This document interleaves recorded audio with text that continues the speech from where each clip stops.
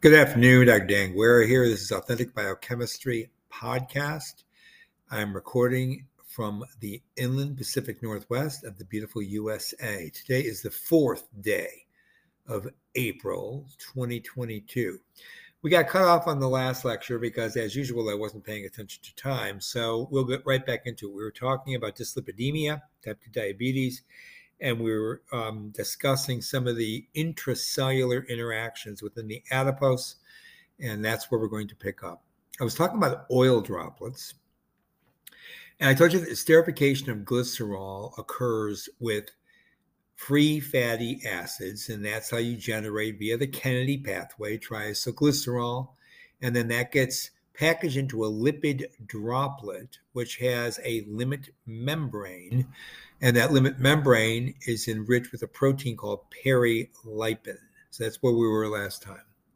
So that white adipocyte, the functions of that adipocyte is you can carry out biosynthesis and storage of triacylglycerol, but you also have a lipolytic pathway, and that's controlled again by the multiple levels of endocrine, neuroendocrine, autocrine, and paracrine systems that are local, that is directly associated with the adipocyte and with the adipose, and also from other organs such as the liver and the pancreas, and the central nervous system is intimately involved because of the adipokines that are generated from the adipose tissue that signal through the hypothalamus.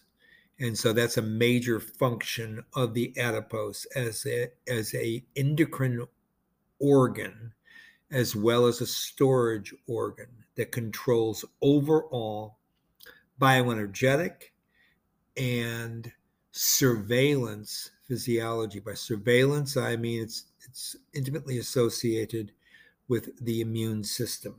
This is because there are resident immune cells which, when they are activated, can trigger a local and then a systemic inflammatory response. These are macrophages, but also because of the secretion of free fatty acids from the adipose during pathophysiological stages of obesity. And this can yield high levels of inflammation throughout the body, particularly in organs such as the liver, the kidney, the cardiac, and of course, skeletal muscle and central nervous system. So you have circulating lipoproteins, and you have circulating serum albumin, and you also have some non-esterified free fatty acid. Now, these free fatty acids are carboxylic acids, but basically when they're free in circulation, they get bound to other proteins, but again, non-covalently. These are hydrophobic interactions, remember, because these are lipids. So because of that, fatty acids can be trafficked in circulation in a non-specific way, as well as a very specific way via the multiple species of lipoprotein that we've gone over several times here in lecture. So I want you to understand that free fatty acids, although they're not soluble in the aqueous environment of circulation, they are nevertheless trafficked. So they can form micelles, as well as those micelles can bind to or adhere to other proteins or other cells that are in circulation. And many of these, of course, would be lymphocytes and leukocytes. Okay? So you get an idea of how free fatty acids, non-esterified free fatty acids, can make it to multiple organ sites. And when they do that, then they can induce a lipotoxic event, which can uncouple the polarizability of membranes. And when that happens, you change the flux of nutrients and signaling. Hence, you start to generate a pathophysiological response. Okay? Because you shouldn't have high levels of non-esterified fatty acid in circulation. They should be esterified. They should be bound to lipoproteins, because that's where regulation normally occurs for whole body homeostasis. And this is where the problems arise. So we talked about the various lipases that will function, though, in the adipose. We talked about the hormone-sensitive lipase, the adipose triacylglycerol lipase, and the monoacylglycerol lipase. All three of those are regulated, as we were mentioning at the end of last lecture, by either cyclic AMP or cyclic GMP signal transduction cascades that start in the membrane that are then linked very often to protein kinases. Some of the protein kinases involved are protein kinase A, protein kinase B, and protein kinase D. And we've talked about some of them already. Now let's emphasize PKA. Protein kinase A will directly phosphorylate hormone-sensitive lipase, and it will actually induce its association. It'll cause that enzyme to associate with the lipid droplet outer membrane, that perilipin-enriched membrane, and then therefore allow for hydrolysis, right? Because that's what the lipase is going to do, break down the triacylglycerol. Now, there are many other functions of the adipose, as I said, this whole endocrine control, and it's involved in the production of leptin and adiponectin, and you know that plays a major role in the appetite signaling through the POMC, the CART nuclei, the arcuate nucleus of the hypothalamus, but also, of course, the NPY and the agouti-related protein axis, right?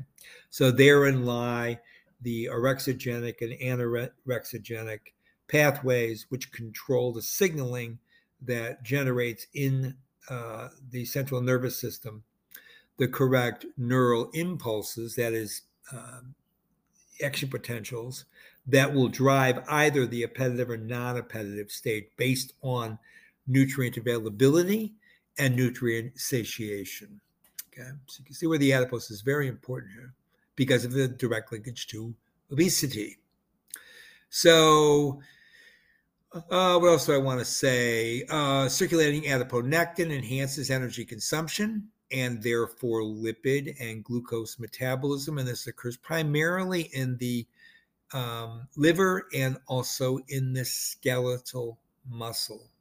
And you know that leptin acts again in the hypothalamus, and basically what it's supposed to do, unless you get leptin resistance, which is very common in type 2 diabetes, it's supposed to suppress appetite, right, via that POMC locus, generation of those peptides. The lipolytic, lipogenic pathways in adipose tissue, of course, are tightly controlled by circulating concentrations of glucose and lipoproteins, and therein you get an interaction, a fusion of the two major systems, the endocrine system and the neurological system. Okay, so we know that high-fat diet doesn't have any real effect on adipose dysfunction. We know this because when you have a high-fat diet, it shuts down lipogenesis. We are oliginous organisms, so we store depot fat against a concentration gradient of excess carbon in the most reduced form. That's why it's in triacylglycerol and not in carbohydrate or in alpha-keto acids, right? Which means basically that whole picture that I'm putting together for you explains why a high-fat diet doesn't induce hyperglycemia, because you wouldn't be having high levels of glucose production, because you wouldn't get insulin resistance, because none of the regulation in those pathways is linked to high-fat diet, because digestion is different than metabolism, storage, and then lipolytic mediated movement of fatty acids, in particular fatty acids, out of the adipose to the liver, for example, for beta oxidation. Now, excessive high caloric fat in the diet, in the absence of carbohydrate or protein, will of course add to adipose and will of course increase body mass. But this is actually not as unhealthy as when you have high carbohydrate. High carbohydrate will also induce multiple dysregulation of the intermediary metabolic pathways, which would not even be turned on by a high-fat diet. Because what would happen with a high-fat diet is you take dietary triacylglycerol, it gets metabolized in the intestine, that is, it gets retailored, and then it gets loaded into chylomicrons, and chylomicrons start moving that triacylglycerol, phospholipid, and cholesterol ester to various peripheral regions of the body. Then that chylomicron remnant docks into the liver, And that's where you start off with the VLDL, IDL, LDL pathway, further trafficking dietary lipid. So the chylomicron becomes then a major source of dietary triacylglycerol. And yes, it goes directly to the adipose, where nothing more than an increase in adipocyte diameter, that is an increase in volume, would occur from preformed triacylglycerol loaded into the adipose via that chylomicron pathway. Even the lipases that function on VLDL, LDL, and IDL directly from high-fat diet are very likely, when they're repackaged in the liver, to come into the adipose without further metabolism. So the lack of intermediary metabolic regulation means it cannot be corrupted by high caloric density foods, such as those associated with high carbohydrate, because those tend to be the ones that are most often abused, and what lead to the obesity epidemic. Okay? So that's just a really brief way of understanding why, when you think about fat deposition, that fat deposition follows along very common lines in humans. I told you a lot of visceral fat. But when you have fat that is synthesized because of excess calories from carbohydrate, that particular de novo synthesis, not the intake of fat in the diet, will then lead to all that dysregulation, and also the dysregulation of fat deposition in places like the cardiac muscle, okay?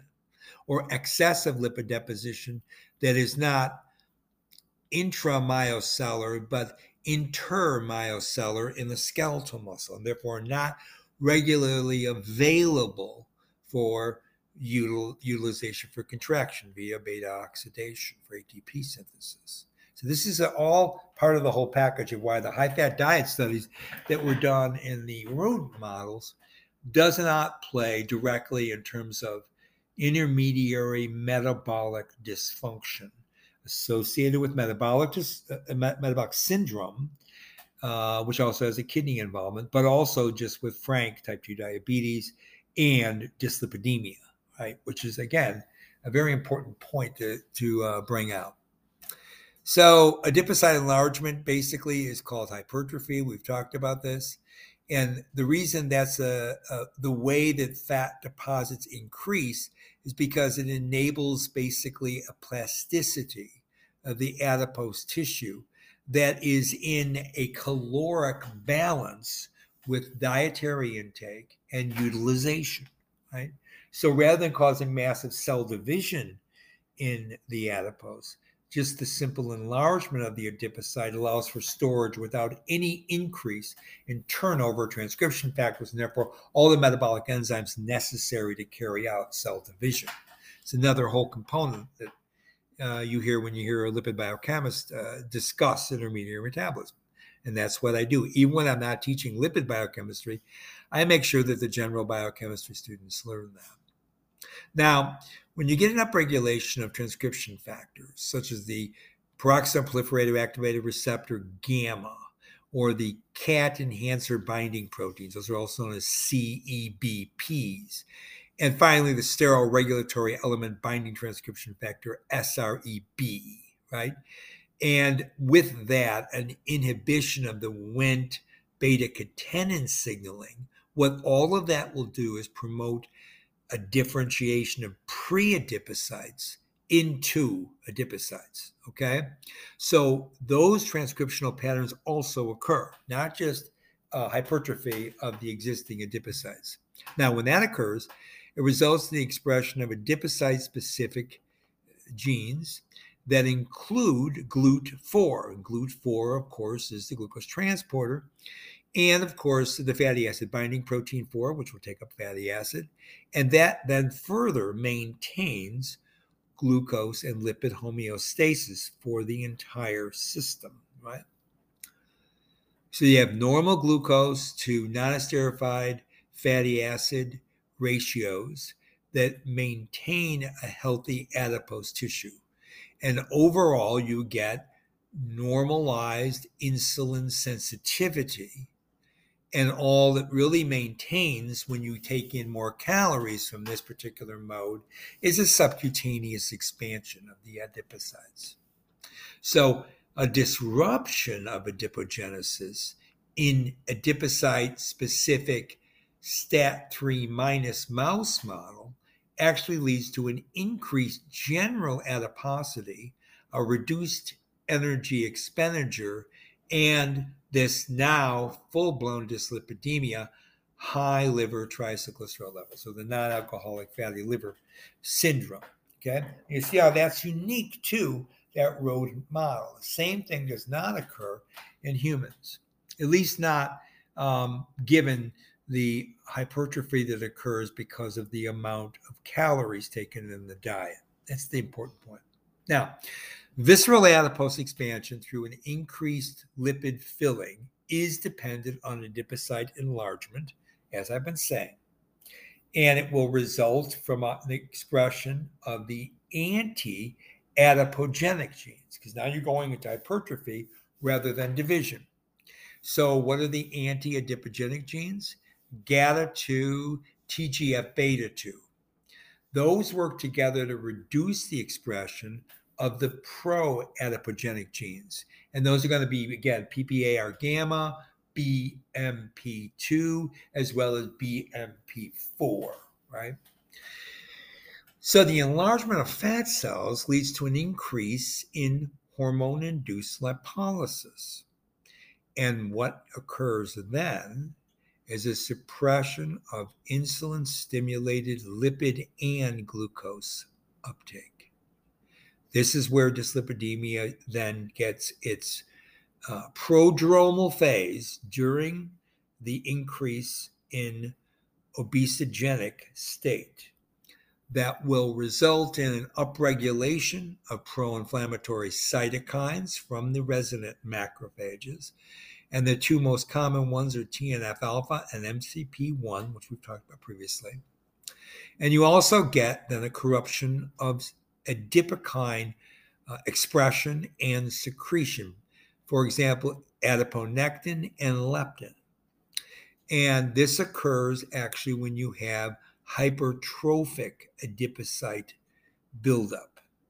So that means that adipogenesis would be a model way for adaptation to accommodate overnutrition.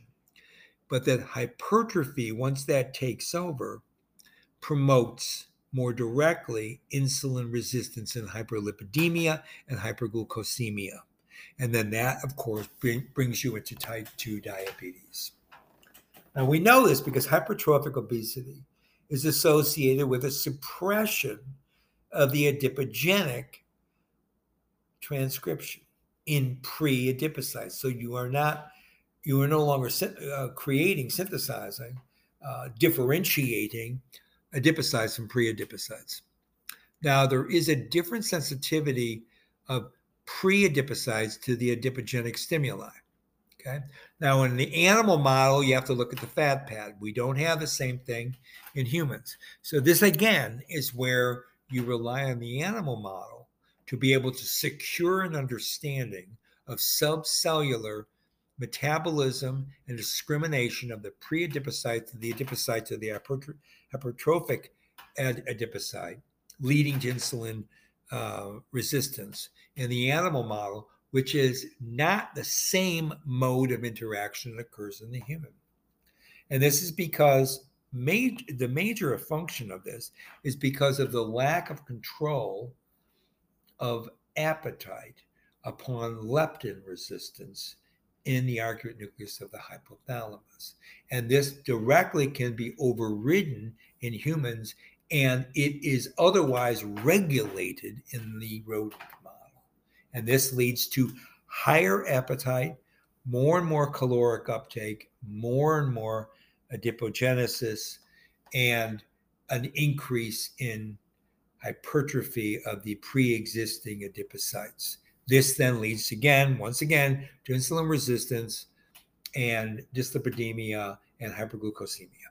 Okay, so this is where the depot-specific hypertrophy plays a major role. Now, just to remind you what the SREBP is, first of all, it's a protein that you find in the endoplasmic reticulum, and both insulin and tumor necrosis factor alpha will induce the movement of this cell response element binding protein 1C from the ER to the Golgi, where proteases will work on that protein and move it from the Golgi to the interior of the nucleus, to the nuclear envelope. That is where the mature cell response element binding protein 1C will bind to sterile response element. Again, this is in the nucleus. This is a transcription factor now. And when it binds with the SRE, because of insulin or TNF alpha, either one of those can stimulate this whole transport mechanism from ER to Golgi to nucleus. What you then get as in terms of increase in transcription will be acetyl-CoCarboxylase, fatty acid synthase, and glycerol-3-phosphate acetyltransferase. What are those three enzymes going to be doing? Turning on fatty acid synthesis, turning on, of course, the production of acetyl-CoA to malonyl-CoA, which will trigger fatty acid synthesis, and the glycerol-3-phosphate acetyltransferase, which will end up giving you high levels of depot fat, triacylglycerol. Right? So that's one of the genes that's turned on in the adipocytes, something we've already covered. I just want to remind you once again, when I'm giving you these lectures, I'm always thinking back about lectures we did previously, because I want to make sure you have all this in mind. Because if you don't, and you lose track of all the multiple layers of regulation, you're not going to get the big picture. And this is my only concern in authentic biochemistry. I do a lot of detail. I talk a lot about transcription factors, a lot about metabolic pathway regulation, cellular differentiation, homeostatic control in various regions of the central nervous system, in direct communication with the liver and the kidney, cardiac muscle, adipose and skeletal muscle, to name a few. And I know that all that comes together in my mind, and I can see this whole picture, but I understand that when I'm lecturing, I need to remind you of things we've already talked about, okay? Otherwise, I worry that we're blowing past some really important key features. And that's why I bring it back, so that we don't lose the larger picture. Now, obesity, of course, is a very prominent problem in the United States. And it's probably one of the major, if it's not the major risk factor for female breast cancer, for the incidence of breast cancer, its progression, its recurrence, and indeed any metastasis, and then the potential for a bad prognosis. Now, epidemiological and clinical studies, now these are more now pertaining just to humans, so we're moving away from the animal models, does definitely provide evidence that obesity increases the risk for breast cancer in women, particularly in postmenopausal women, particularly those that are on endocrine therapy. And what happens in this system is you get endocrine therapy resistance, right? So estrogen replacement stops functioning in the postmenopausal women. And then this leads to this obesogenic and then potential for breast cancer sequelae. So the obese breast cancer patients are more likely to be diagnosed with a larger, higher grade tumor. They have an increased incidence for metastasis, and of course, unfortunately, a higher risk for recurrence, even after pharmacotherapy or surgery or radiotherapy, and with that, higher mortality. Okay. So high body mass is associated with larger and more aggressive tumors in the breast cancer lineage, as well as other cancer lineages. Okay. Obesity is in humans is characterized by an increase in the production of insulin from the beta cells of the pancreas, of course, and multiple growth factors, which can be secreted from leukocytes and lymphocytes, as well as from the liver. This leads to a low-grade chronic inflammation because you get an increase in the secretion of IL-6 and other pro-inflammatory cytokines.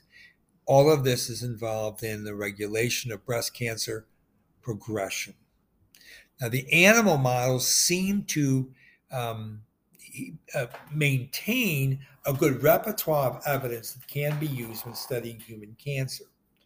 And so, working with transgenic murine models or syngeneic murine models, where the human immune system has been integrated into the rodent, you can take a look at immune functions and separate that out from tumor progression.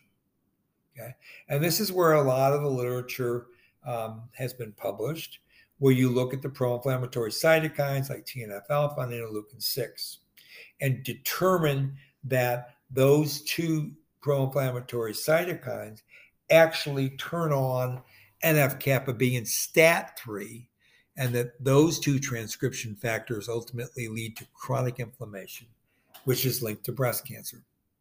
So in conjunction with that, okay, a corollary to that is you begin to get infiltration of pro-inflammatory macrophages, which continue to spin out pro-inflammatory cytokines. And this occurs within the tumor microenvironment. And what this does, of course, is enhance cancer progression and morbidity, mortality, right? And we've talked just recently about the TAMs. These are the tumor-associated macrophages. And there's a correlation with increased angiogenesis with these macrophages. And that, of course, leads to more carbon source, more oxygen, more tumor growth and development. So you get metastasis and you get much lower survival rates from breast cancer patients. So obviously this lipid component is one that needs to be targeted, right? Because it looks like the lipid component is locked into, because of obesity again, right? All the way back to the level of obesity, what I was just talking about with dyslipidemia in the adipose, seems to be linked to the higher circulation of pro-inflammatory cytokines, and then the turning on the transcription factors in multiple subcellular sites, the turning on the macrophages in, for example, the breast cells. And this then will lead to, okay, macrophages associated with the breast environment will lead to this increase in transcription factors, increase in pro-inflammatory cytokines, and then this explosion of the progression of the breast cancer, okay? And all of this is going to be obviously immunologically defined based on the lack of control over pro-inflammation versus inhibition of inflammation. Now, you might think that that's counterintuitive because, of course, a lot of the immunologics that are out there try to control, for example, T lymphocytes through the CTL4 pathway or the programmed death pathway, the PDL pathway, PDL ligand, to try to promote the activation of T lymphocytes to integrate and localize to an active tumor, including a breast tumor. This is all positive immunotherapy for breast cancer as well as multiple other forms of cancer. So you might wonder, isn't that a pro-inflammatory response? It is, but it's under the conducted regulation of T lymphocytes. So you have to deconstruct any ideas you have that just simply having a pro-inflammatory state will lead to a decrease in cancer cell metabolism and growth and metastasis, because it should do that, but it depends on where you're getting the massive production of pro-inflammatory cytokines. If it's occurring in the tumor bed itself, the tumor microenvironment, because of the macrophages, it can actually lead to this hyper-inflammatory response, which will actually cause more extracellular matrix dissimulation and then metastasis. Whereas the T lymphocytes may be generating their own pro-inflammatory cytokines, will do targeted, and also natural killer cells, targeted destruction of cancer cells because of the cell-cell contact mediated responses. You see now where you get more depth when you listen to Authentic Biochemistry. And finally, we're going to end without being cut off by time. This is Dr. Dan Guerra from Authentic Biochemistry Studios on the 4th day of April, 2022 as spring finally comes on in the American Pacific Northwest. Bye for now.